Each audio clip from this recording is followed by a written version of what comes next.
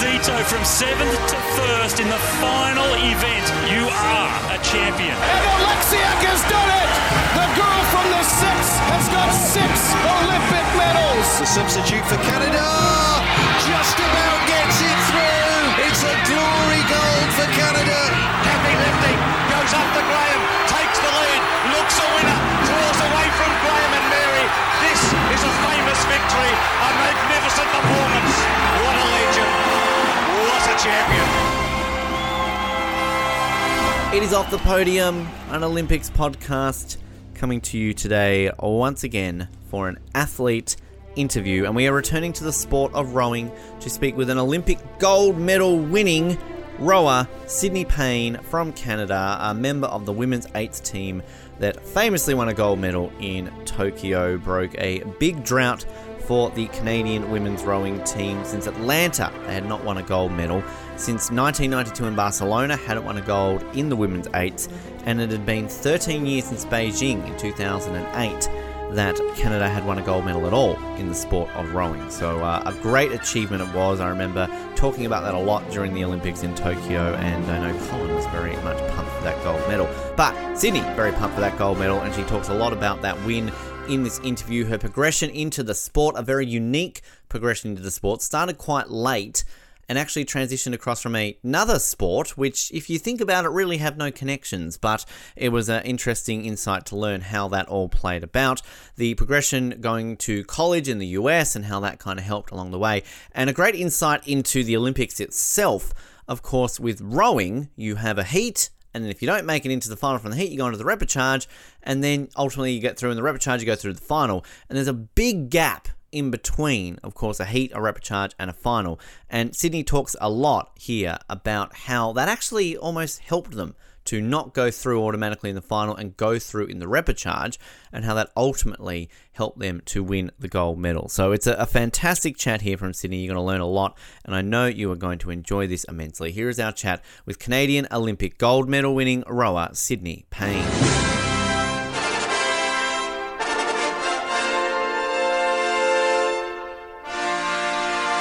In Tokyo in 2020, or technically 2021, one Canadian gold medal was incredibly historic. Well, a lot of them were historic, but the one historic one we're talking about today broke a drought of nearly 30 years when it came to one event. It also broke another drought of 25 years for a gold medal in the sport of rowing for women at the Olympics, as well as a 13-year drought for Canada in general for a gold medal at the Olympics. That, of course, was the women's 8s, a fascinating event and always one of the blue ribbon events of the Olympic Games.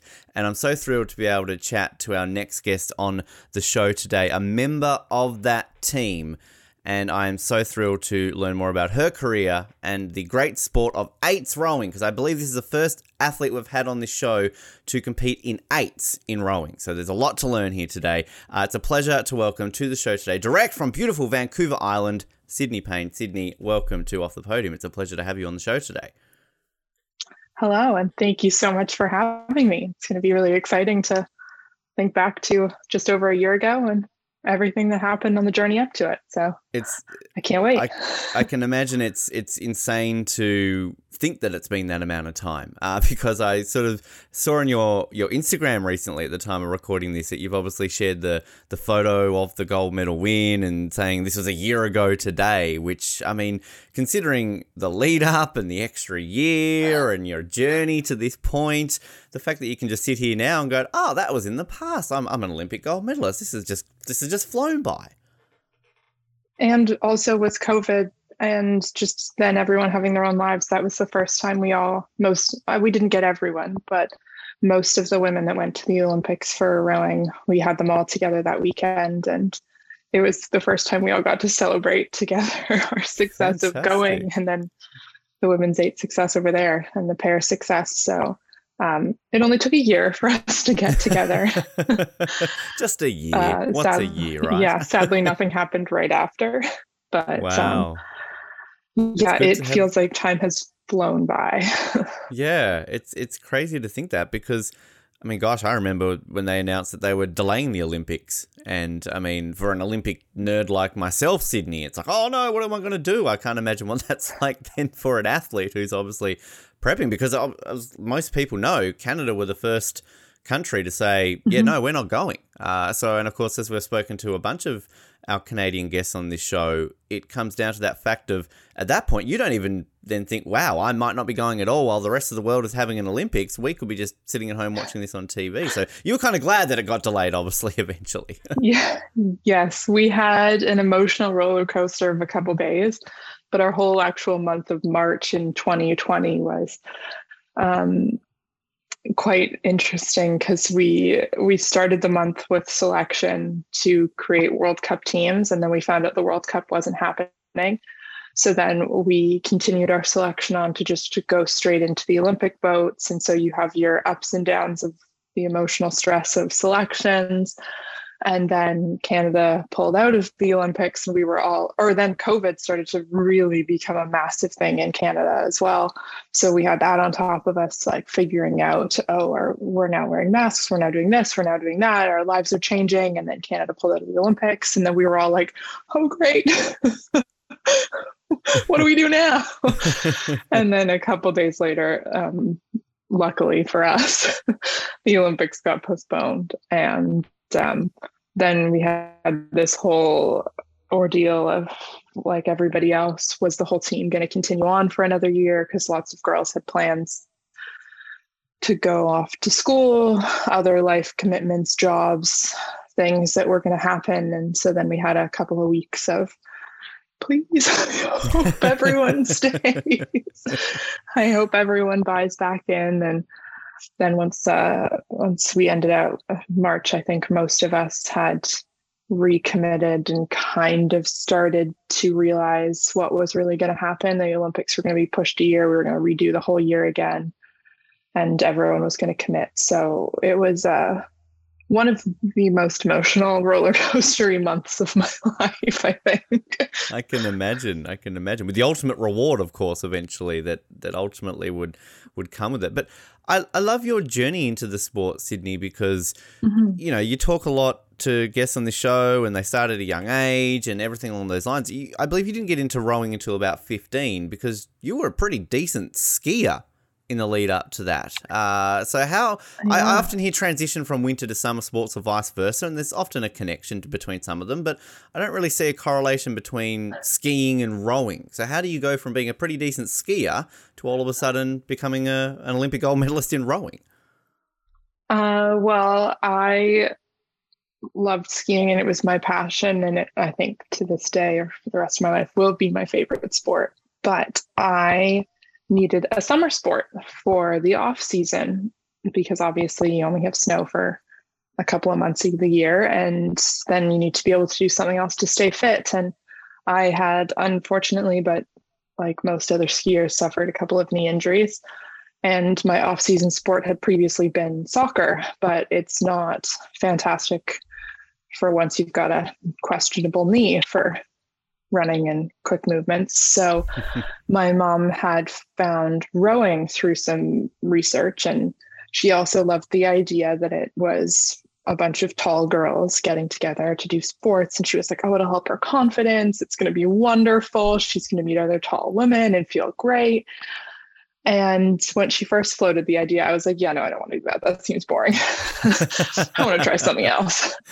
And so then my neighbor had found this flyer for a learn to row at our local grocery store. And it was like at this boat club that was 15 minutes away. And so our moms were like, great, they can bike there on their own. Like, we don't need to drive them at like 5 a.m. Like, oh my gosh, this will be great. They can do this sport. It's just around the corner. So they signed us up. And I think my mom had convinced me by telling me my friends had already signed up for it, so I should go. Smart. When in fact, I don't think they had. Good job, Mom. Yeah. And so I ended up doing a learn to row that way and continuing on with rowing as my summer sport from, I think it was 2012 when I started, Wow. because I remember watching the women win silver the 2012 games that summer. And I think that was the summer that I started. And so that would have been like around 15. Like I think I was younger. I think I was 14. I think it was in between grade 9 and 10 summer. And my best friend that I started rowing with, complete tangent here, is now works at World Rowing, and she's the only person that I got to see at the Olympics because obviously our family couldn't go. And so this all started, I started rowing because her mom found a flyer at the local grocery store. Wow. And we got tricked into going. And then we both fell in love with the sport, and we're both in it in just different capacities at this point. So the rest is history. Wow. Yeah. That's kind of my weird way of finding rowing. But I love those sort of stories when it comes to it. And it's always fascinating to think that certain little moments in your life can lead you on a path. Because I can imagine with skiing, this is something you're saying you love. And I believe you got, 9th in the under-16 world champs in a Super G. So it wasn't like you were just sort of doing this fill of numbers. You were obviously pretty decent at it. I mean, I can imagine that when you're going through the ranks of that if you have an Olympic dream, you're thinking that I'm going to be on the slopes, maybe in Sochi or in Pyeongchang or Beijing, and, barely even thinking that you could be sitting on a boat, rowing backwards essentially in Japan. So, I mean, that's incredible to think that just one little moment led you on a completely different Olympic journey. It did. And I definitely would never have thought that I would have got to the Olympics in a different sport. I've had dreams my whole life of going to the Olympics, and I knew that it was a bit of a pipe dream in skiing, but that maybe with a long time and a lot of work, I might get there. But I think what did help me with the transition was the fact that I could see that dream being achieved in rowing. And I'd had 2 seasons, I think, of rowing, and I'd had a bit of success in Canada at the junior level. And then I decided the next summer I was going to try out for the junior team, and I ended up not making it. I made the Canamex team, and which is just slightly below the junior worlds team. And then that summer I'd again had a good amount of success, and I was starting to see I'm actually kind of good at this weird little sport. But I had just gone to a ski academy for grade 11, and this was the summer between grade 11 and 12. And so I kind of really had to have quite a few heart-to-hearts with my parents, sitting down being like, do I want to return to the ski school for grade 12 and finish out my dream? Because I'd kind of seen that most likely I was going to retire from skiing at the end of grade 12. I was probably not going to, the chances of me making the national development team or any of that was just, it wasn't really going to be something that was super attainable. And I'd already managed to make it so far in skiing without any catastrophic, horrible injuries.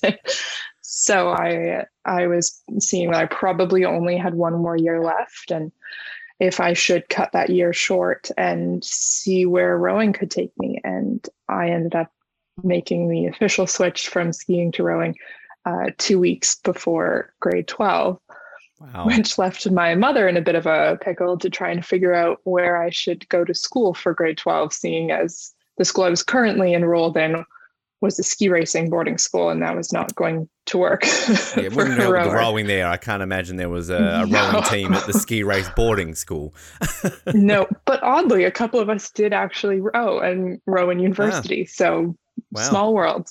But I did end up going to a different school. I ended up at a boarding school on the West Coast at Brentwood because we realized if I really wanted to row year round, living in Toronto with winters was not going to be the best place for me to give it a shot. So I have a lot of family on the island. So I made the trek out here for grade 12 and got to row year round at Brentwood. And I haven't turned back from rowing since grade 12. So I was going to mention, because were you born in Victoria and then moved out to Toronto, or were you born in Toronto and then moved out to sort of the island?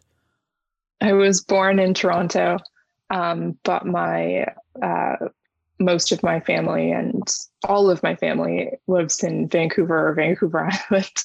Wow. So I've spent a lot of my life out here. Yeah. Yeah. Which I mean, it's sort of, talking to you off air, when I lived in Victoria, I mean, obviously summer sports are a lot more prominent than the winter sports. I used to love living in there, and as an Australian, you move and you're like, oh, snow, Canada, yes, this is exciting. And everyone's like, oh, it doesn't snow in Victoria, Ben, don't be stupid. This is Florida of Canada. This is, Hawaii. You're going to love it. And we got a couple of great big dumpings of snow. It was fantastic. But the summer sports programs there are obviously very prominent, and rowing being one of them. And so the Brentwood School, that's what, Mill Bay area, isn't it? So it's kind of... It is, yes. Nice area, not too far from Victoria, which... Beautiful. All those winters then, and snow, ski boarding schools and everything like that, does it take a bit of a shock to the system to go to a place where it's maybe not quite as cold as Toronto and it doesn't snow as much as it does over on the East Coast? It was a huge shock, yeah. I was like, where is winter? This is just like half the year it just rains. I don't understand. And apparently the year that I went there for grade 12, it had like a freak warm, dry winter too. So it didn't even rain that much. And my mom kept telling me, no, like, just be prepared. There's lots of rain. And I'd be like, I can handle rain. It's fine. She was like, you don't understand. Which it's also, the thing I find interesting too, is obviously there's a town not far, well, I guess, I don't know how you classify it, town, city, whatever, Sydney, near Victoria, which I know when I lived there and I was working for a local news website, that you would never want to accidentally spell it with a Y, aka your name, or aka Sydney in Australia, because you got some very angry people who are like, that's not how you spell Sydney, this is incorrect, this is all this kind of stuff. So I don't know if you did the obligatory go to Sydney, get the photo taken, and then be like, oh, but they spelled it wrong, because as an Australian I had to try and do that way.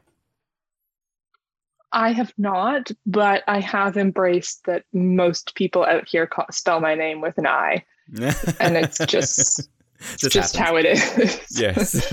And I understand, because they're all used to it being spelled with an I, but I've just embraced. Never before had it been spelled with an I, but now it is. Yeah. I guarantee you, if you come to Australia, it would never happen. We would see that with an I, and like, what the heck is going on there? You're spelling it wrong. I don't get this, but hey, different places. That's how it generally works. Is there any transition in terms of training, your gym work, or anything to go from skiing to rowing? Is there anything that kind of helped from your skiing background to transition into a career in rowing instead? Definitely. I had quite strong legs from skiing, but I definitely had to work on some of my cardio. Luckily, I wasn't terribly out of shape, but I was not as used to the long, steady state rows that I was soon going to get into. That was not so much my training, but to this day, still, if you give me some short bursts, if you give me some 1 minute pieces, those are my favorite. And that's about 1 minute to 90 seconds is kind of what we did in skiing, because in Ontario, the hills were short. But that's just still my favorite repeats. In the steady state, I've gotten better at. Still not my favorite thing, but something you've got to learn to love and appreciate. So I think that would be my biggest thing. And also working on getting a little bit more of a core and upper body strength, because in skiing, legs and core are super strong, but I didn't really have so much of the ability to transition the power that I got from my legs in the rowing stroke all the way through the stroke and into the oar. So it was a bit of a process, but because it's also a case of upper body, obviously in rowing, quite important, but then in skiing, it's a case of it's important on certain levels, but of course it's more about that, I guess, lean aerodynamicness of skiing, where you don't want to be probably too bulky, in the upper body, whereas it's going to help you a little bit in the rowing when you're stroking and everything along those lines. You need that strength. So was that sort of, rather than always concentrating on leg day that you would do, I guess, in skiing, are you then having to kind of go, okay, well, maybe I can do leg day every couple of days now, and let's work on the top half this time around rather than always the lower half? I did a little bit in grade 12. I did not have to focus so much on my leg days, and I worked a little bit more on getting some upper body strength. So that was important to add in to kind of balance out my body. But I definitely was always able to bring the power in my legs. I'm always fascinated with our rowers on the show, the journey into each of the different, boats, whether you're going to focus on, singles, doubles, quads, or ultimately eights. When you were sort of getting into it more seriously, you're moving to Brentwood, you're doing that. Is it a case of you just trial and error? Does a coach sort of look at you, how you're going and go, you're going to be perfectly suited for an eight, you're going to be better in a quad? I mean, how does that work? How do you ultimately specialize in the eight boat? I think that's very individual, and I think some people over time find that they move big boats like eights better than pairs. For myself, I spent most of my years in high school rowing small boats, mainly a double and a pair, and so just with the two people. And I think that helped a lot with working on your technique, because you can't get away with as much in a smaller boat sometimes. And you have to figure out how to move that thing with your partner in time. And also in a single with only a little bit of time spent in the eights and quads. And in Canada, in juniors, it's not super typical to sweep with the one oar. Most programs are sculling. Mm-hmm. I'm not 100% sure what that is, why that is. I think oftentimes just they don't have the number of athletes at junior clubs to put together an eight. So they often end up in the smaller boats, which a lot of the time end up being sculling. But I think I spent a lot of time working on those small boat skills, learning how to row. And then when I got to university, in the States, the US programs are big boats focused. So in the spring or in the fall, at the start of the year, we would do pairs, but ultimately the goal was to build an eight that was the fastest. And so I think I learned a lot of big boat skills through my 4 years at university at Cal. And then when I got to the national team, I've raced the pair, the four, and the eight internationally. So I've one of the few people that on the team that have actually had race experience lining up in all of them. And they're all very different. And I think I'm someone on the team that's very, I can sit in any seat in any boat and try and make it work to a certain extent. Obviously, I can't cox the boat, and I wouldn't say I'm the best bow seat, but I'm working on it, and it's an adventure, and it's something that I just this summer started to try and undertake a little bit more. But I think for most of us, we spend so much of our time not training in the eight just because it's not a great training boat, because you rarely get a side-by-side with another boat to push your speed, to push your training. You end up mainly in fours and pairs. And so from that, you have to learn how to move smaller boats. And it also allows for a greater training environment. You can have a couple of people beside each other pushing you, and you can get more out of the program, I think, in the smaller boats. So my very roundabout answer is I think a lot of us row all of the boats all the time. And when it comes down to selection, there might be a few people on the team that you'll see move pairs a lot better. And then as they transition up into the bigger boats, they kind of fall lower in the ranking. And there's a few people that reversely don't move pairs better and kind of move higher in the ranking as we move through selection. But I think most of us are pretty even across the three boats, or at least in my experience on the team.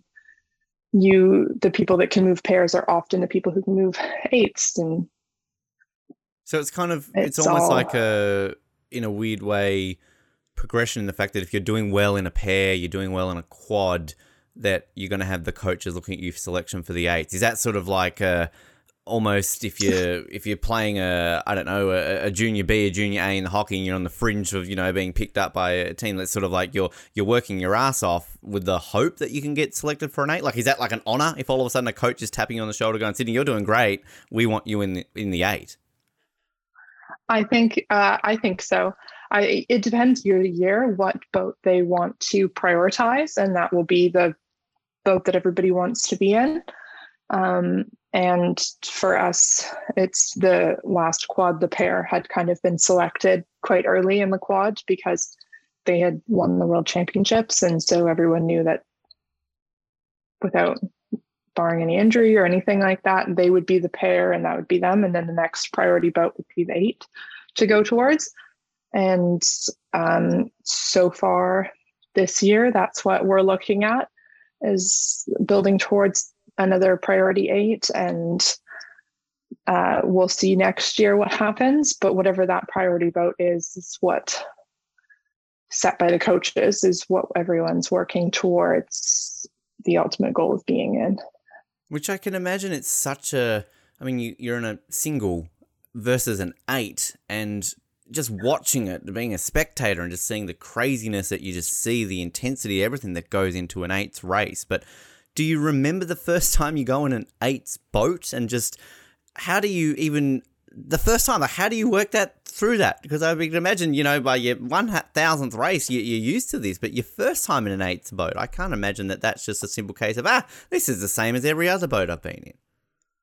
I have to say, I think every time I get to a 8 start line, when I'm racing the 8s and all 6 8s are lined up across each other and all the coxswains are there and the light goes green and we're all going, I think every time I get a little blown away by how loud and how much is happening at the start and how crazy it is. And I know certainly no other boat class is like that, with that much happening and that much noise, going from that dead silence to just mayhem looks and sounds like. So I think there's nothing like it in any other Olympic sport, is there? Like, I mean, bobsled, you got 4 crazy. people in there, canoeing, everything's like a 4, you know what I mean? Like, even your team sports, be it soccer, basketball, volleyball, you're not in a tight, confined space. So it's like, it's such a unique sport. I can't think of any other sport, even outside of the Olympics, where you've got 8 people in a straight line in just one little area, all having to work together. I mean, it's just such an insane thing to think about, is it? Yeah. Yeah. It blows me away every time. I always forget how crazy it is. The eerie dead silence of sitting up there and waiting for them to say go. And from the attention to the go is often quite a long time. Sometimes it's like 10 seconds and you're just sitting there like, okay, waiting for them to say go, and then madness happens. Done. And also the positioning in the boat, how does that get chosen? So, I mean, obviously you mentioning, positions like the cox and the bow, but like in terms of if you're the 3rd woman in line or the 7th woman, like how does that come for? Is it a matter of putting your strongest people at the front, the back, and sort of spreading it out? I mean, how does all that get chosen? In my experience on the national team, it's been very different every time I've been in an 8. I've been in the weird position of this World Championships, I think, might be the first time that I've repeated a seat. Every time I've raced in an 8, I've sat in a different seat overseas. Wow. But it just comes down to the individuals that you have in the boat and who is going to set. The stroke pair is usually the people so they're 7 and 8, so the last 2 that cross the finish line up with facing the coxswain. And they're the ones that are usually going to set the most consistent rhythm that's going to get the most out of the crew. And then you have your engine room, so your 6 through 3, and they're the people that are going to drive that rhythm. They're the strong, usually, and stereotypically the strongest people are just going to drive the rhythm the hardest. And so they'll sit there. And then in bow, you usually have people that are maybe a little bit more technically skilled. So because the load is the lightest up in bow, so they've got to be able to be right on time to be able to pick up the boat. And sometimes that's how the boat ends up working out. But every time we just keep moving people around for a week or two, just trying to see how the bodies move together and who's going to move the best with the other person in seats. And we're just trying to get the most body timing to get them is going to be the best when those people sit there. So I found that we just play around, try everything possible for a little while till it comes out. And usually you'll have a couple of rows where you'll just be like, wow, this there's something happening here. This rhythm just feels effortless and easy. So essentially, you're basically trying to explain there that it's not just a bunch of women who line up on the dock that day and go, shotgun, I'm at front, shotgun, I'm third. Like there is essentially strategy to where you're being positioned in the boat.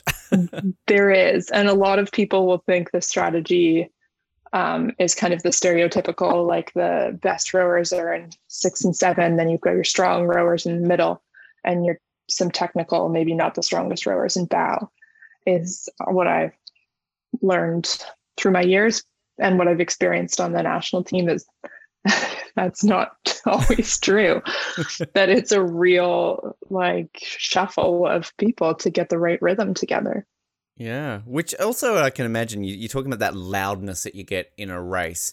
But how is it when you're out there in the water and obviously you're all stroking together, you're all kind of in that rhythm, but is there communication? So like, can you all of a sudden be like, hey, like you need to do this, and you look like somebody behind you's tapping, well, not tapping on the shoulder. That's probably a bad idea in the middle of a rowing race, but the levels of communication that all of a sudden you've got to go, because obviously there are certain points in a race where it's like, okay, let's stroke faster, let's maintain this consistency. But how much are you talking out there, and how much does that sort of help you through a race? Well, in the eights, we're lucky because we have a coxswain. And so they have a little microphone, and then we have speakers, I think, every other seat down the boat.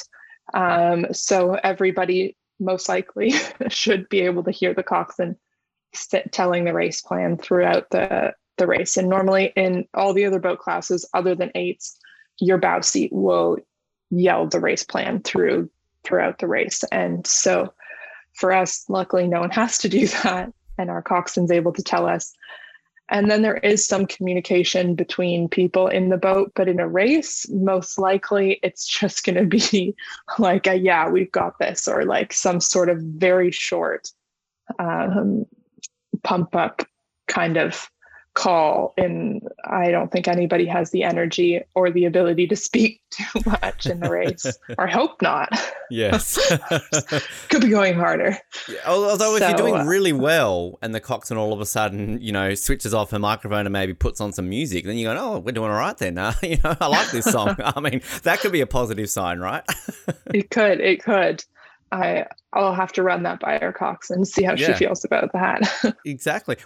How do you, is a coxswain, how does a coxswain get chosen? Is that just the captain, basically, the best leader? Is that a rower who is just a bit lazy and just wants to sit there on the microphone? I mean, how do you become a coxswain in an eights boat? Well, recently the restrictions have changed. So previously, there used to be 2 different weight limits, but now there's just one between the male and female coxswains. So I think it's 120 pounds for a male or a female coxswain, and they can cox either boat. So a female boat could have a male coxswain or either or, and it's usually just not sure how they all end up in the sport, but these small people that end up in the sport, that maybe they just didn't make it as rowers, I'm not sure, or they've always been coxswains. Basically, I think it's different for all of them.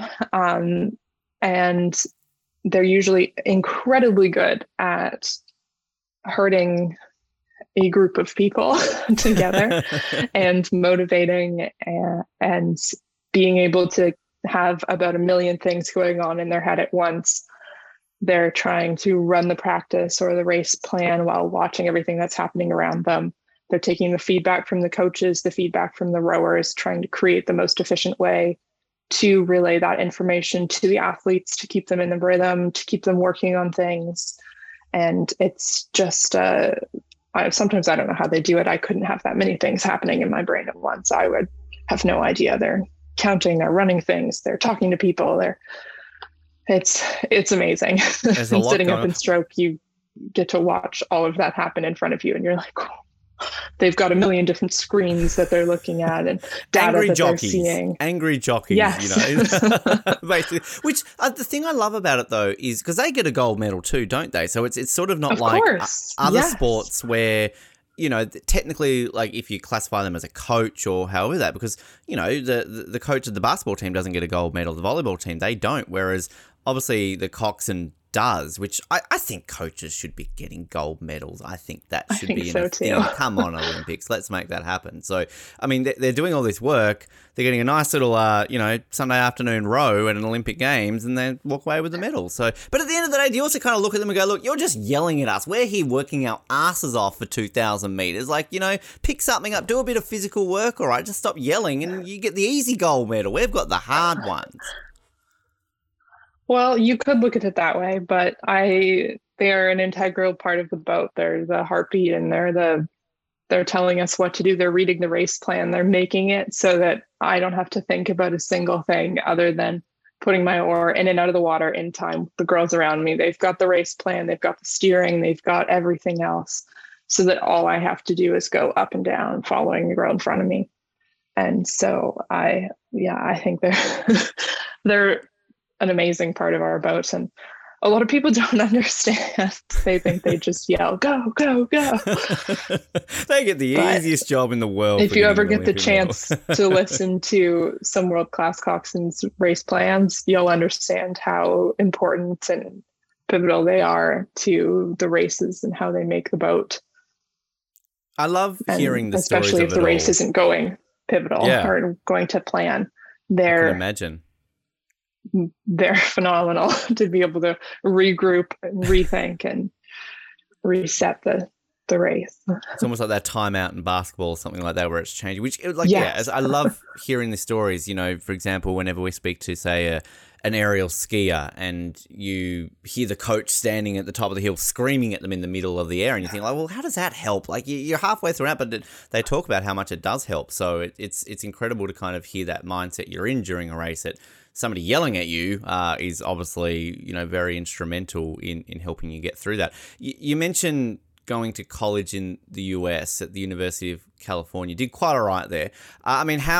How instrumental was that in helping you sort of progress through there? Because, as you said, the US, very big boat concentrated, so I can imagine that helped a lot. And is that a common path for a lot of Canadian athletes who will head down south into the US to try and get that sort of experience in the sport? I think it is becoming more of a common thing to happen. For in the last probably 10 years, a lot more athletes have been going down and taking advantage of the NCAA scholarships that are available. And it was fantastic. For me, I got a full ride for 4 years to the States. I got to train with some phenomenal rowers from the US, from Germany, from Australia, from like GB. They were all there, some of the top U23s at the time. And I got to train with them every day for 4 years to push me further. And I think the training there that I got was incredibly beneficial, and it helped me come back to Canada, make the U23 teams in the summers, race overseas against my teammates at Cal, and then come back, be roommates with them and train again. So one of my freshman year roommate and I actually met at Junior Worlds just before we both went to Cal. We were staying at the same hotel, and we realized that we were going to be roommates while we were there. We got the email. We were like, oh, this is so cool. We ended up being roommates for a couple of years in college and racing each other every summer.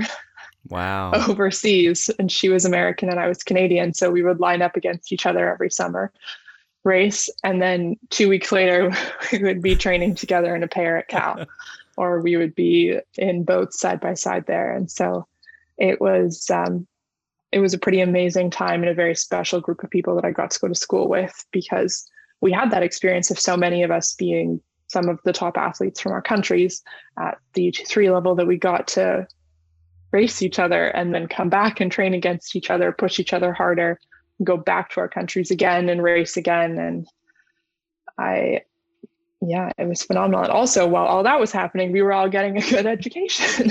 Well, that's also a side positive, right? Like, you hope you Yeah. get that when you go to a college, which it's crazy to think that, we'll obviously fast forward a little bit here to the Olympics when you win the gold, the dominance that US had in that event, obviously at the last few Olympics as well. So obviously these are your teammates, they're your friends, as you said, that sort of stuff. But I mean, America didn't even medal. Let's be honest. They choked, Sydney. They choked in Tokyo. Yeah, and it's always a big thing for Canada, of course, to beat, America as well. But I mean, it must be just something there that you've gone through all that in the States, and you've gone through and you've knocked them off the perch. The sort of, as I said, haven't even medaled after such a big dominance. So thanks, California, for helping Canada beat yourself, I think. Does that make sense? That makes sense.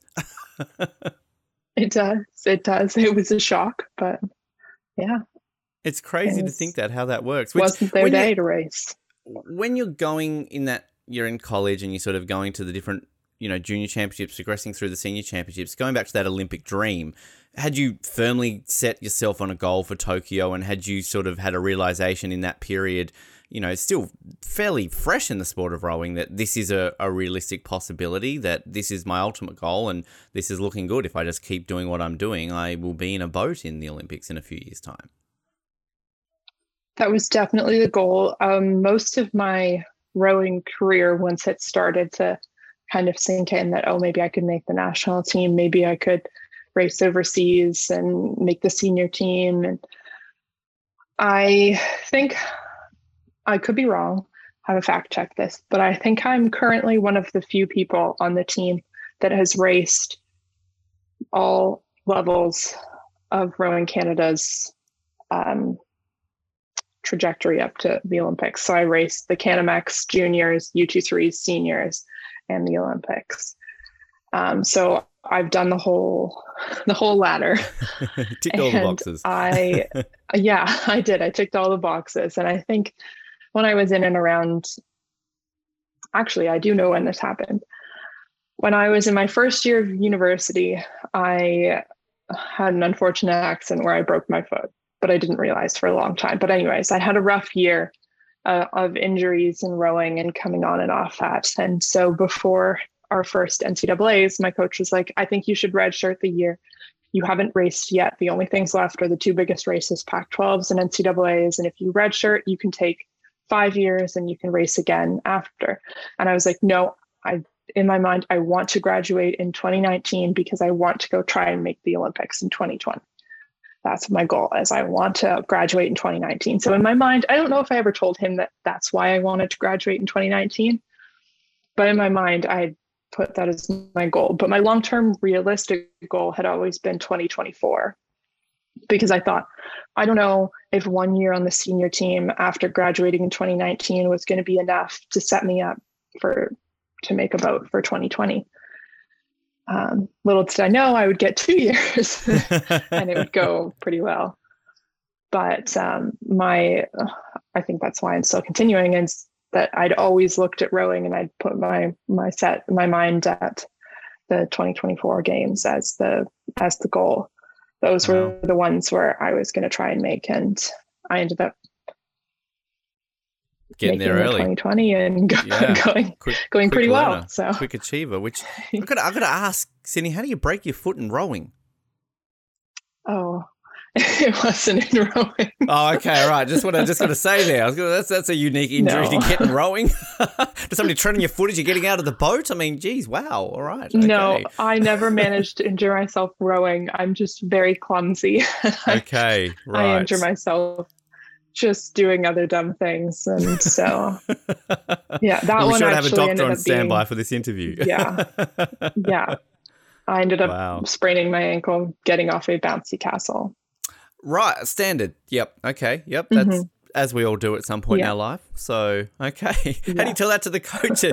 I'm injured. How'd you do it? Bouncy castle, as you do. It actually happened on the day before school started, so I hadn't even officially met my coach and really as an athlete.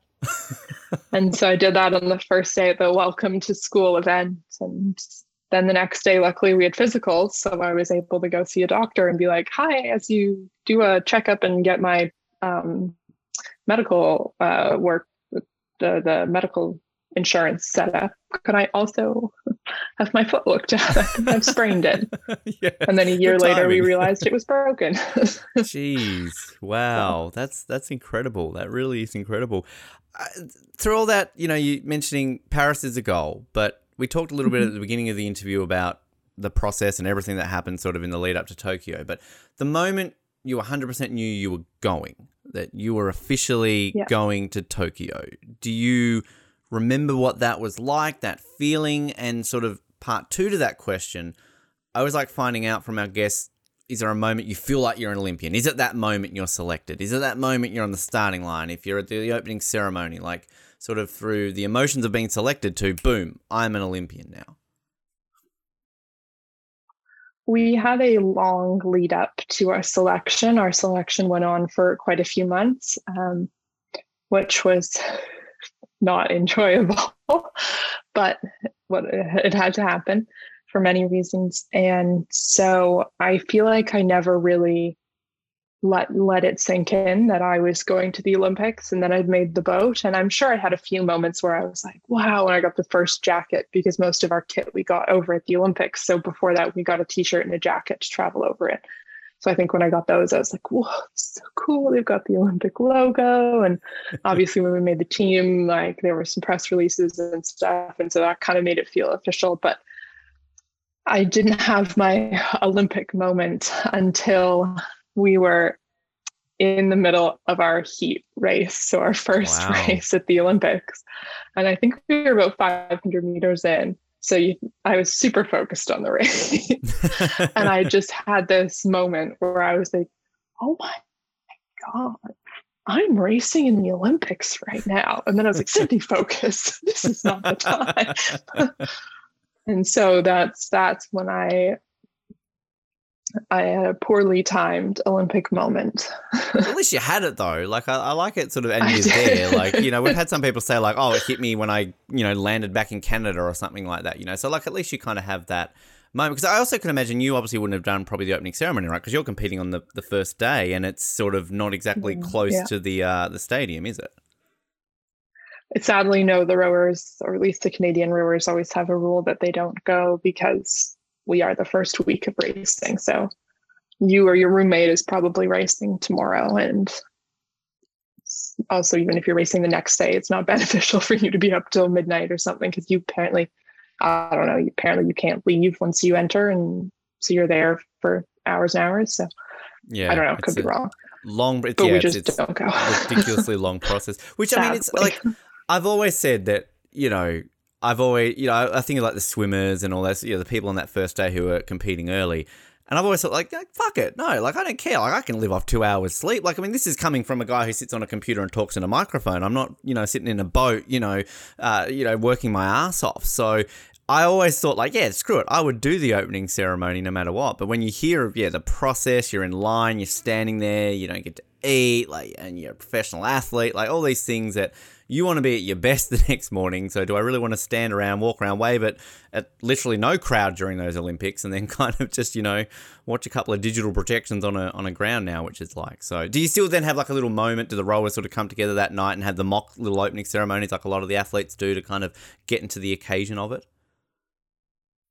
Well, I think it was pretty cool because that night, a lot of people weren't going to the opening ceremonies because in Tokyo, just people didn't really want to do that kind of stuff, get in groups, be inside, be in buses with lots of people. So I obviously have no other experience, but I think this might be a little bit different than other times. Everyone wore their opening ceremony, or not everyone, but most people from most countries wore the opening ceremonies outfits to dinner that night. Nice. And so it was fun because just walking around the village that whole night, everyone was dressed up in their outfits. Some people were in their dresses or official blazers, or it just looked so nice because most of the time everyone was just in their normal kit. And so it was so cool to see everyone's opening ceremonies outfits, and they were so different and amazing. And so we kind of got to experience a small amount of that night. That counts. And all the Canadians met outside the house like at 5 o'clock or whatever it was downstairs and took pictures together and tried to get a little bit of our moment of with COVID, just trying to get a little bit of the opening ceremonies feel. Fantastic. And Yeah, to that's just great. spend some time together. Great. And it's also, we always love finding out in terms of just soaking up the experiences, in between events. Do you get involved in like the pin trading? Are you sort of, hunting down like, oh, there's that name athlete, or anything along those lines? And really just soaking up everything else outside the competing in the Olympics at an Olympic Springs? I think a lot of people did get taken up in the pin trading game.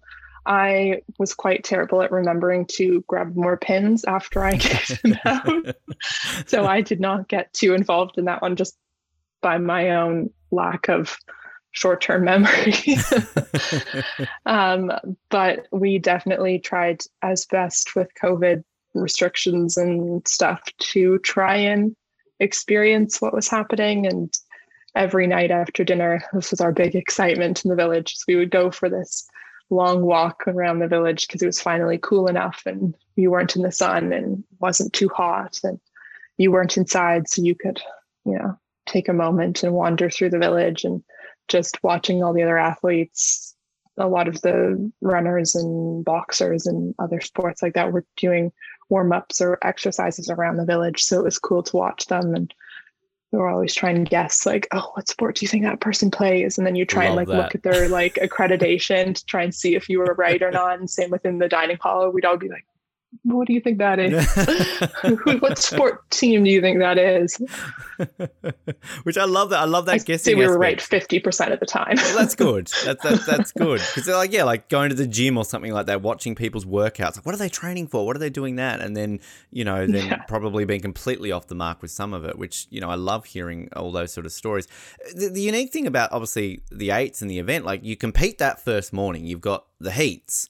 But then ultimately you've got to wait, 4 more days for the repechage and then nearly a week for the final. So this isn't a swimmer where you've got a heat and then you're in the final that night or the next day. You've got a bit of time. And ultimately, of course, Canada don't go through automatically. You've got to go through in the repechage. So what's that like, I guess, bouncing back the mentality of that? I mean, you go into this gung-ho, you're like, cool, we're going to these Olympics, we're going to do great, we're going to win a medal. But then you lose to New Zealand, by the way. Sorry about that, but you got your revenge in the final. And then having to back that up a few days later for a repechage, and then having to back that up again a few days later for a final. That must be a weird experience that, you've got to overcome. Yeah, well, it was even weirder because we hadn't lined up against anyone in 2 years. The last time we got to race was the qualifying regatta in the September of 2019. And so I think it had been almost 700 days since we'd raced against anybody other than our teammates. And so the heat was a great unknown. We didn't know how we were going to perform. We didn't know anybody else's speeds.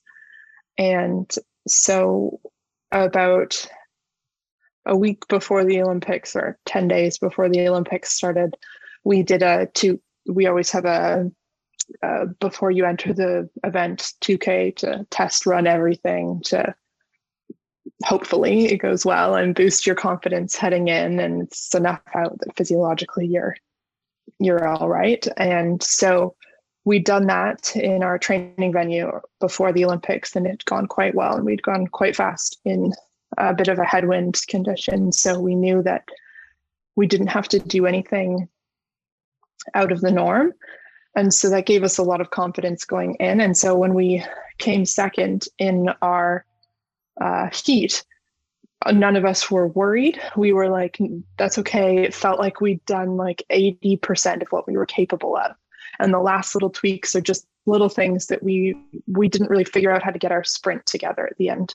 That was the biggest thing, where New Zealand really sprinted and we had nothing to respond, from what I remember. We felt like that was something that we could totally change and make better. And then the same thing happened into the repechage. The same thing. We didn't quite get a couple of things right, and it felt like we were maybe 85% there. Like it was like we were just like slowly building, and we hadn't quite nailed everything, but it was all felt like very easily fixed and like something that was not out of the realm for us to be able to do. So I think that gave us a lot of confidence, and we were able to somehow stay calm and collected through this whole thing. And like you said, it's like quite a few days between each race, unfortunately.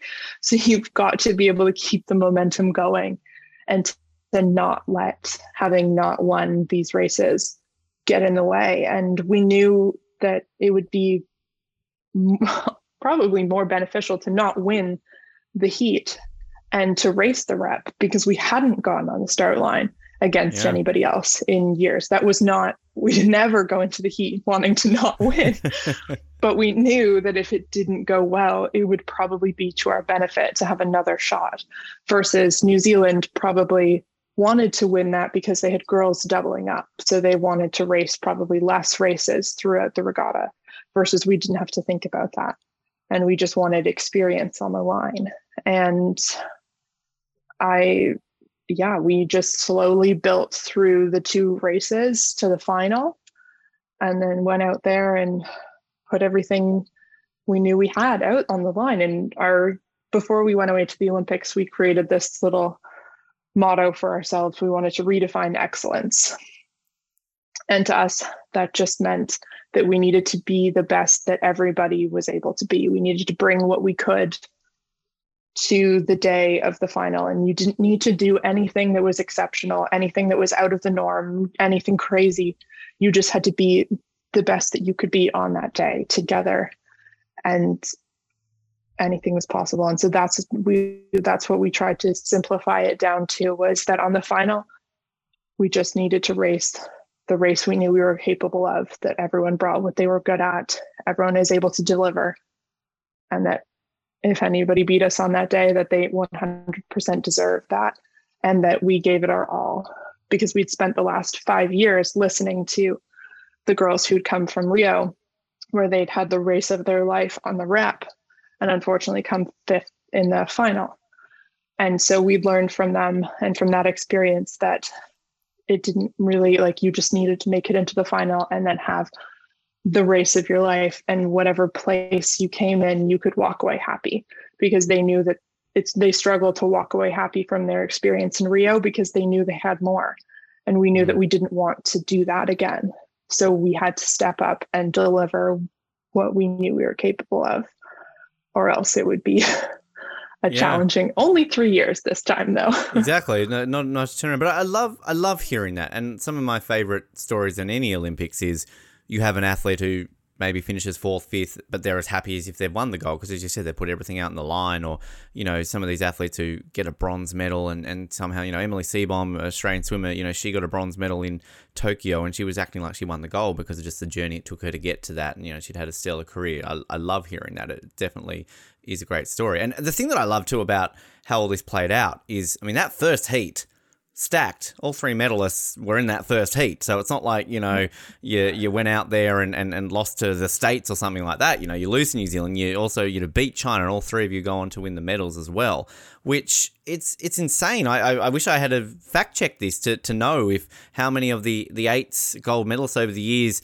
didn't win a race before the final. You lose a heat, you don't win the repechage, and then you go on to win the gold. Like, I can't imagine that is overly common, that you lose a heat, you get, obviously don't win the repechage, you go through to the final, but then get through the gold. So I don't know how common that is. But does that then also create a sense of... I think the US did that in Rio. Right, okay. Because I think the Canadians raced them in the rep and beat them in the rep, and then came 5th in the final. But I don't think that's very common. I think you're correct on that. We'll get the stat checks on that, and we can sort of get that for the next time. Yeah. But because does it also create a level of going into a final? You obviously have the US and New Zealand who have won their heats.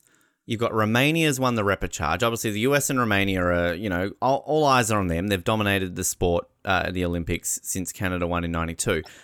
Does that then create almost a little bit of an underdog for Canada, that maybe people aren't looking at us because we've had to go through this route, we haven't won any of these, so, we can just come through while everybody's focusing on them, this is going to help us in the final? Probably. Probably, because I don't think that we'd come 4th in the qualifier And we hadn't won any of the races in the Olympics leading up to the final. I think there had definitely been question marks with us, like, could they do it? Probably. But I don't think anybody was 100% betting on us to come out and win. I think a lot of people would have put their money on New Zealand or the US. But I can't say, but I personally love racing from the underdog perspective. I think most people do. Yeah. Take some of the pressure off. You're there for fun, and it's just amazing when you do well. Which I know it's probably impossible to put into words, and it's maybe something, as you said, you've sort of only recently just gotten together with the team to celebrate it. But can you try and describe that moment when you do cross that finish line and you realize it? You've won the gold at the Olympics, you're with your teammates, everything that's happening. I mean, just on a personal level, Sydney, that you dreamed of the Olympics when you're young, and here you are winning it. Is it something you can at all put into words, that moment? I can try. I had been asked this question actually a couple of days ago about if I'd realized we were going to win in the race. And I don't really remember much of the race, of the final. But I do remember in the last 150 meters or so, our coxswain saying something about us. We were going to win the race. And I was like, oh, sick. Yeah, let's go. Like, we're winning. Let's not screw this up. And then we crossed the finish line, and I kind of realized, I was like, oh, we didn't just win a race, we won the Olympics. I didn't really put two and two together in the race, that what this meant. And there's a moment after we crossed the finish line when I had that realization hit, and my family FaceTimed me after and informed me that they can lip read. Because apparently, I remember this part, but I swore quite a bit when I realized what had happened. And I was like, no way. Holy bleeping, bleeping, bleep. We won the Olympics. You can say it now. You're on Off the Podium, Sydney. You can let it out. We want to hear it. Yeah. Yeah. So it was, it all hit me at once there. And some people were crying, some people were hugging each other, and I was just screaming swear words because I couldn't believe that this had actually happened and that we had actually won the Olympics. Wow. So that was my moment. And then we all got on land, and we all had this kind of real moment of sadness that none of our family was there. And I think there was like a big Jumbotron, and it was showing some people's family members somehow. Mm-hmm. And that when we saw that, we were kind of like, oh, this is really sad. Yeah. And none of our family is here to experience this. But then we quickly got wrapped up in the whole experience of quickly trying to go put on the world's thickest, warmest tracksuits in 40-degree weather. Well, I didn't even know what my internal temperature was at, but it was very uncomfortable. Wow. And then go try and stand upright for a long period of time in the a heavy thing preceding 10 minutes of your race. Yeah. That's crazy. I love that the first conversation you had with your family, like, Sydney, what's your language? We saw you in that gold. My mom was like, we can lip read. Yeah. I was like, oh. Shit. Sorry, Mom. What's going on there? But, I mean, as I mentioned at the beginning, the history that it also obviously brought, for rowing in Canada. Mm-hmm. I mean, 13 years since Canada had won a gold in rowing in general, for female rowing since Atlanta, and then for the women's eights since Barcelona, an event which Canada has been pretty decent in both the men's and women's. So I can imagine just for the sport in general, the breakthrough of breaking that gold drought, I mean, was that an added sense of achievement? And also, how much is that then going to boost the sport moving forward into Paris, to LA, to Brisbane and beyond? I hope it does a lot. I think I like to think it has brought more awareness and more excitement towards maybe not the most exciting looking sport from the outside. It's not always the most spectator exciting sport. Or maybe I just feel like that because I came from ski racing, which is come to Australia, Sydney. We love our rowing in Australia. We appreciate rowing a lot. So it's come to, if you want to row for us in Paris, the offer's there. Tempting, but I think I'll stay here for a few more years. Yeah, Australia got fifth in the final. Screw Australia. We did all right, Canada, so it's better. They beat us the other month overseas in the 8th. We're coming back. So come on. A month there ago, we go. So that's exciting. Yep. Yep. No, but I hope some of the awareness is, I hope more people know about the sport or are more interested to try it or intrigued. And I hope it stirs some excitement. And I think it has from what I've experienced, but I don't know. I'm not often with the other clubs. So, yeah. I think the thing that it came from it is that, I mean, obviously Canada had such a successful Tokyo Olympics. I mean, you won more gold medals than the winter team did in 2022. Let's just put that out there. But shocking.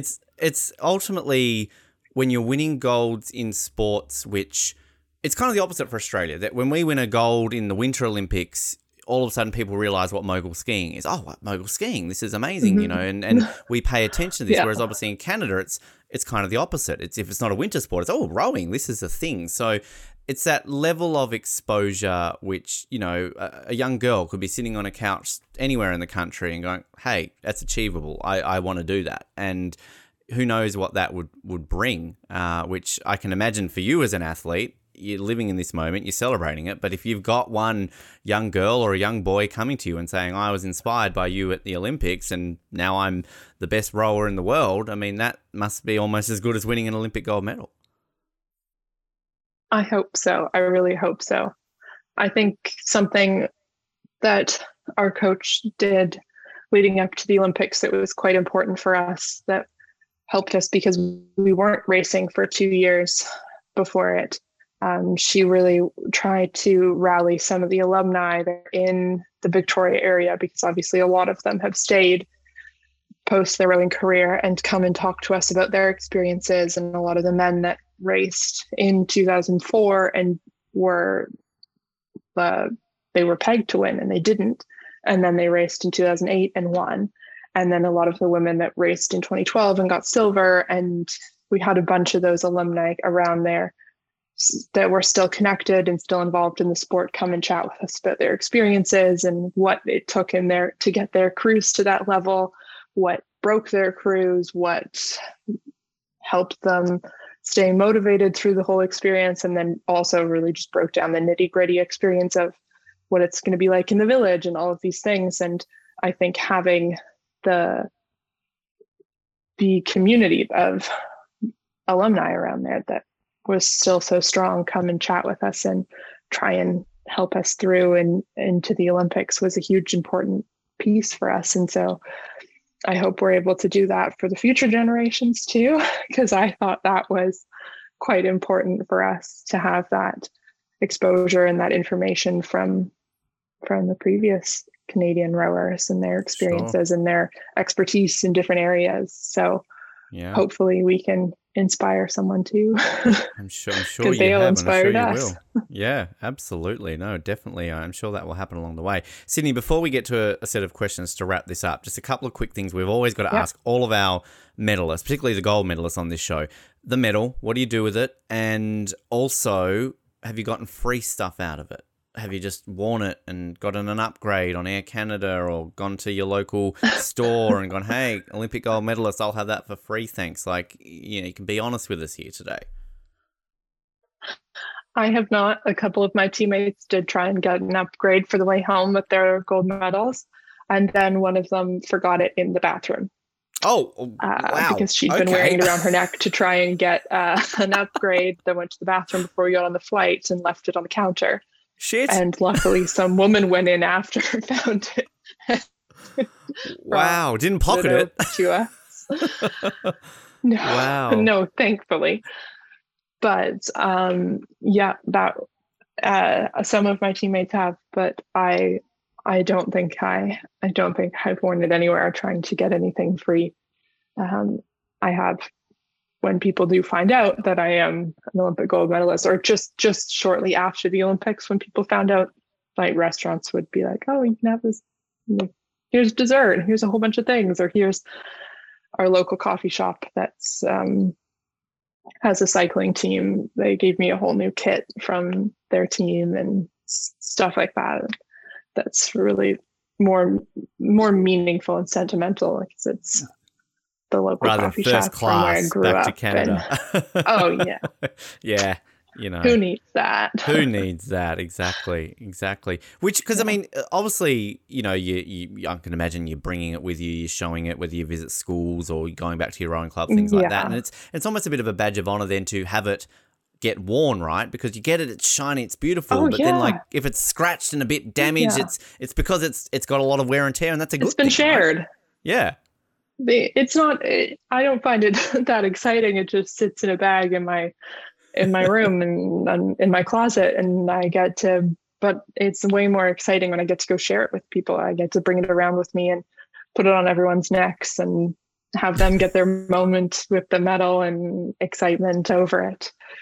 So that's way more fun with it. I don't think I've ever taken it out and looked at it myself in my room.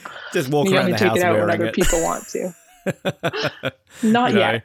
Sunday afternoon, I'm Maybe bored. I'll day. wear my Olympic gold medal. Let's do it that way. Which, I mean, another enticement though, Sydney, to get you to come to row for Australia. Had you won that gold for Australia, you would have been on a stamp. So there you go. You win a gold medal for Australia at the Olympics, you get to be on a stamp. So I don't know what Canada does that way. I don't think you get to be on a stamp, do you? I don't think so. I think our Rowing Canada had a few stamps made. Mm-hmm.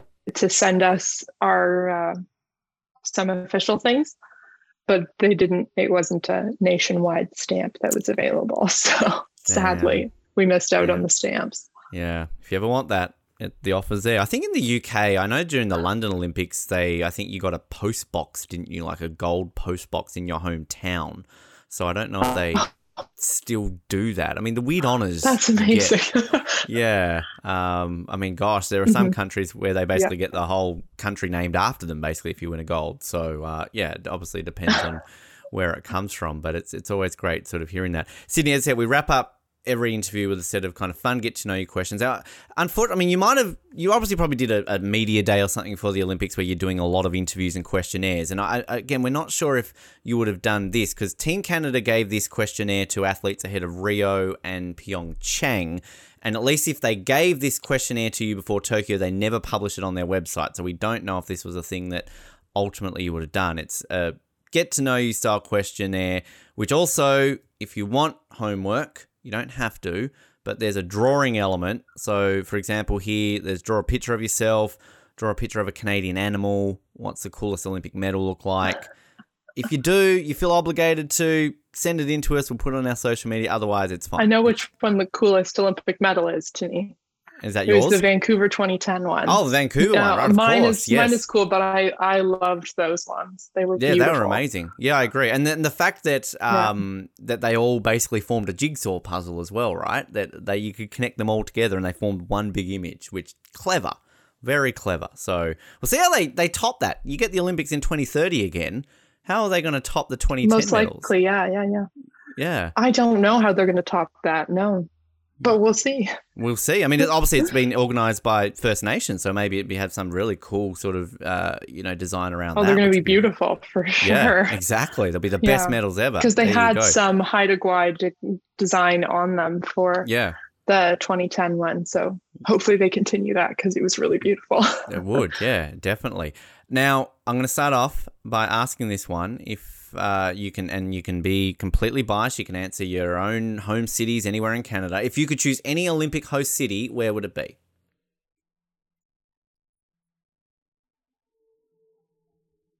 I like Vancouver. Yep. It's a good one.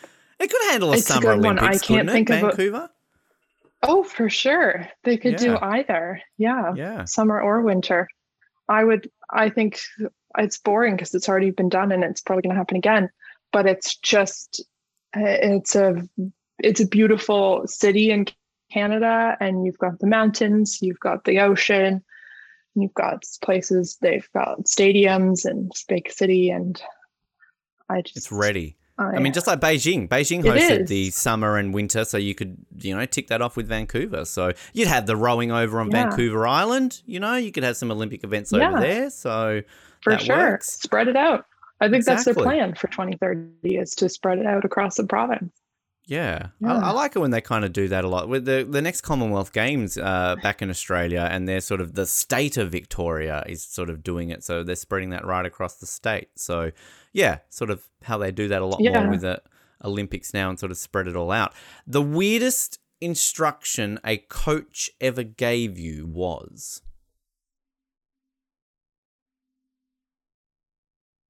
I can't think of that, but my mind goes straight to this call our coxswain used to make, which I had to ask her to stop making because she used to say 16 legs is one. And that used to just make me think of a centipede. Wow. So her point was everyone was driving their legs as one, but it just, every time she said that, I would just think of a centipede. And I was like, can we, everyone loved it, but I was like, I can't, we need to change this call. Something. It makes me giggle because I can't focus on this call. Wow. Jeez. It would be easier for her to say centipede. Just centipede. Then you go, oh yeah, the legs. Right. Okay. Yep. That works. Okay. Yeah, I like that. You kind of answered this before in a way, sort of. Your favorite workout is? I love some short intensity, something around a minute long. Some just, let's see how max speed for a minute. We come off, we rest for a little bit, regroup, go again for a minute. That's kind of my favorite workout. Nice. I love it. I've said this before. It's a killer, but it works. It does the job. I've said this before to some of our rowers on the show. The rowing machine when I would work out wasn't exactly my favorite. But that's no disrespect to what you do. It's not mine either. No, not. I do the circuit. You go have a PT, and they're like, right, we're getting you on the rowing machine. Oh, fuck, really? Like, another 20 minutes on the treadmill. Can't I do that? Like, I'd rather than that 5 minutes on the rowing machine. But, that's, it's popular opinion, it seems. If you I don't know that I know that many rowers that love it. Yeah. Do you actually, well, on that, do you do have you ever sort of done the indoor rowing championship? Because I found out this was a thing recently that you can sort of basically get on the rowing machine and they've got like world championships for this. I have not done the official one, no, but Rowing Canada tried to host a nationwide one in 2020, I guess, probably, maybe I think November 2020. So I guess I've competed in that where you could start and pull a 2K with your computer somehow hooked up to your screen and join the event. But I've not done the official World Rowing one.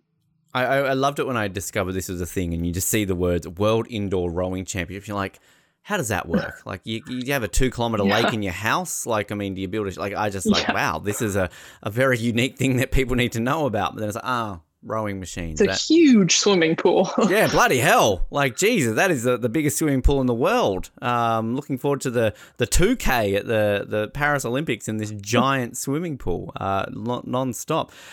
If you could have lunch with any one person, who would it be? Oh, that's a good question. They think these through, Team Canada. Mm-hmm. Oh, I don't know. Is there a celebrity crush or somebody that you would think, like, let's go out for lunch with you, Ryan Gosling or Ryan Reynolds, all the Ryans? I just saw a book on my bookshelf and this is kind of a stereotypical answer, but I think it would be really cool to go to lunch with Michelle Obama. Ooh, not very Canadian of me. No, I just think that one. she'd have some cool wisdom to chat about. So yeah, I'd agree with that. Did you watch? They had the First Lady that they had a show, and I think it was Viola Davis played Michelle Obama, pretty decently. Oh, I haven't seen that. No. Yeah, it was sort of they had 3 different First Ladies in history. So you had Michelle Obama, Eleanor Roosevelt, and Betty Ford. Basically, so you had like Gillian Anderson playing Eleanor Roosevelt, and great Canadian Kiefer Sutherland playing her husband. And then you had Michelle Pfeiffer was Betty Ford. So it was interesting. It was kind of unique look at sort of the lives of the First Lady. So recommend it if you're a Michelle fan. But that's good lunch. And she'd pay for it too. I can imagine Michelle Obama would pay for your lunch. So, you'd get a free one with the gold medal. So, she'd have to pay. She doesn't have that job anymore, right? Speaking of food, what is your favorite sandwich? Oh, that's a good question. I am not a big sandwich fan. I don't. I'll eat them, but they're never my go-to. But my favorite would be my family recipe of this Finnish bread that we always make for holidays, and then the leftover turkey and cranberry sauce and just a little bit of lettuce and stuff on the homemade bread is my favorite. Those are always great leftovers. Yeah, leftover meat from Christmas, Thanksgiving in a sandwich, any holidays is always tastes a little bit better, doesn't it? If you could have any superpower, what would it be?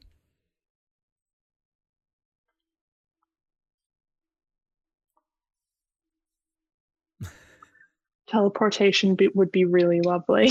Yeah, it would help. To be able to be somewhere instantly. Yeah, that would be really lovely in my life right now. Then I wouldn't have to. I'd be at the lake. I'd be like, oh, I'm tired. I'm ready for bed. Okay, we're home. We're showered. We're ready. Straight in the nap bed. time. Or I don't have to sit in a plane for 12 hours. All right, I'm over in Europe now. Easy. Or if you're just bored, it's like, Saturday, got nothing to do. I'm going to France. You just dinner in France, spend the night in South Africa. Like you're bouncing around the world wherever you want to go. That would be really wonderful. Yeah. Or also the easiest because one. We've got Yeah, I was going to say the Olympics, start, finish line, like that. Oh, gold medal in a world record time of 0.5 of a second. There you go. Wow. Canada wins. That would be that would also be really lovely. Yeah, get into 100-meter sprinting. Yep. You'd break the sound barrier, basically. Things like that. 20-time gold medalist at Paris, Sydney Payne, in all these different events just by teleportation. All the different sports. Yeah, exactly. You tick them all off. Every single sport. The first Olympian to win a gold medal in every sport at the same Olympics. It's somebody's got to do it one day, right? You could be the first. Sounds great. The best candy in the world is?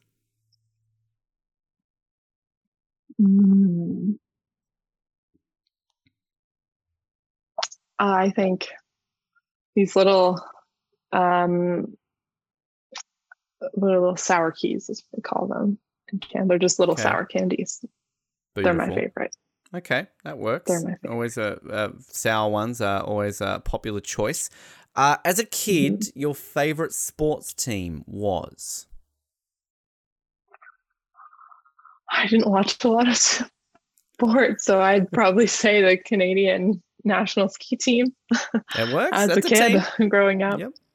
That counts. I was going to say Toronto. Or Lindsey Vonn. Oh, Lindsey Vonn, yes. Not the most Canadian choice, but still, she's a legend. No. So it counts. I know, I'm picking American things. I know. Gosh. It's not very Canadian of me. So we have to edit all this out, Sydney, so you just don't get people thinking you have a sort of a reputation here all of a sudden. So your favourite sports movie is?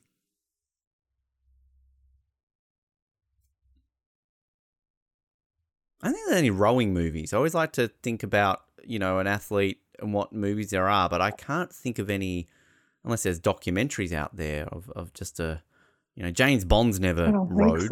So that's usually the bar. But I can't even think of a favorite sports movie. I can't even think of sports movies. That's make me a bad athlete. Bend It Like Beckham as a kid. Bend It Like Beckham. I guess sports movie. It's a great movie. Soccer movie. Yeah, it's been a while since that was huge back in the day when that came out, and I think kind of obviously with the success of the Canadian women's soccer team, it maybe gets a bit more prevalent out there. So yeah, bring back Bend It Like Beckham. Great movie. If you could live anywhere in the world, where would it be?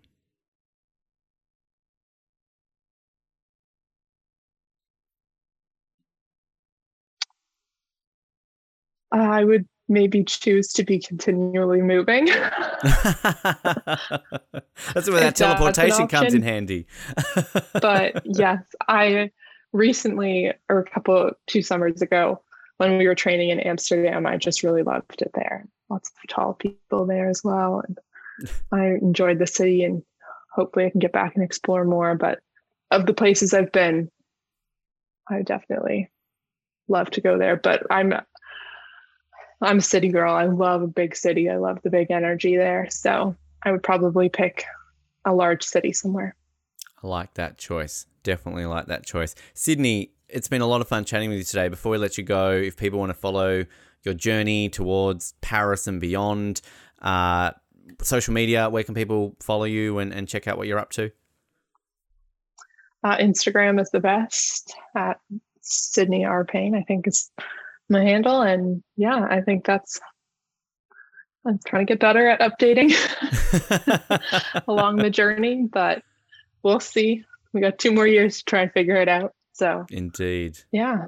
Well, we're going to be keeping an eye on it so closely because obviously it's only 2 years. It's insane to think that sort of that little closeness that it is compared to what you're used to. But this has been a lot of fun learning about this, about eights in particular. I've learnt so much about that part of rowing as well, and everything else in your incredible career, and it's going to continue to be more incredible, Sydney. We'll get you back on after Paris with that second gold medal around your neck. Maybe we can compare the two. You know, what's better looking, a Paris gold medal or a Tokyo gold medal? I like that idea. Thank you so much for having me.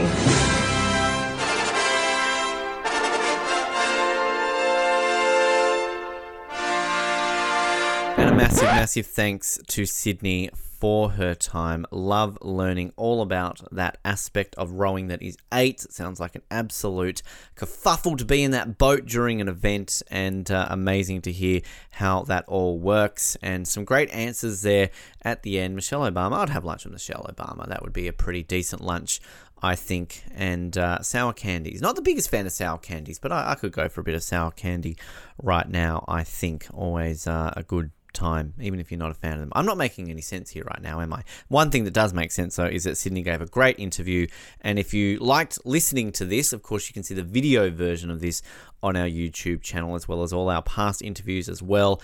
And also, while you're on social media, we're also on Facebook, Twitter, and Instagram. If you want to stay up to date with the show, send us a message, let us know what you're thinking of the show. We'd love for you to get in touch. And subscribing to the show, of course, as well, is how you can get these episodes directly to your speakers and make sure that you never miss an episode. You're not going to want to miss any of our episodes in the coming weeks because we have some great chats lined up over the next weeks and months of Off the Podium. I will say, just as a bit of a teaser, we've actually lined up one of Sydney's teammates from Tokyo to talk about her experiences winning that gold medal in Tokyo, so stay tuned for that. But in the coming weeks, some people we've got lined up for you, debuting a couple of sports we've never talked to athletes from on this show, including next episode, I'm very excited for this, an athlete from a sport that involves a ball, a racket, and a net. I've said this a few times now, and there are only 2 of these sports in the Olympics, and both of them we've never had an athlete from, so I'll leave it open-ended. You can fill in the gaps from that one too. But we're returning to winter for a couple of skiers in the future. Some more sports that we haven't covered involving bowls and dancing. I'm so excited for one of our guests in the coming weeks from a brand new sport in Paris. And dancing, there's only one. I'm sure you've understood that. But basically the best male Australian athlete in the country right now in Australia. We'll be talking to him about the great new sport that we're going to be seeing in Paris next year. And, of course, some other ones coming up. Jared, Colin and myself will be back together shortly to do another great episode for you. And we're rapidly approaching another clip show. Our 300th episode is getting closer and closer, where you'll get another clip show of all the best bits from episodes between 251 and 299. We always enjoy bringing the clip shows to you, a little trip down memory lane, give you a bit of a week off from something new, and be a bit nostalgic for what you've heard over the last 50 or so weeks. So that is also coming your way too. And I will say later this year, we're obviously talking a lot about Paris and athletes who are in the lead up to Paris, and always is the case, I will add that often we do these interviews several months in advance. So if we're talking about Paris being 2 years away, obviously we know at the time of releasing this, it's not quite that way. But later this year, we will be doing sort of an episode we generally do about a year out from every single Olympics. We did it ahead of Pyeongchang, Tokyo, Beijing. We're doing it, of course, for Paris. We'll be doing a looking ahead to Paris 2024 episode. So we'll be airing that around about when it's a year to go before Paris. And we will just look ahead to where the hopes are for both Australia and Canada, some other athletes that we're looking forward to seeing, and some of the events and everything that we're going to be seeing in a very unique Olympics. First time we've had an Olympic Games in Europe in over a decade, at least a Summer Olympics, of course. And a decade to the day, basically, or to the year, I should say, since we had an Olympics in Europe in general. So looking forward to that. That'll be coming a little bit later this year as well in July. So looking forward to all of that happening along the way. Big thanks again to Sydney for her time on the show, and thanks to you for listening to this episode. Shout out, as always, goes to the Birmingham Bull. My name is Ben. This has been Off the Podium, and remember to go a left.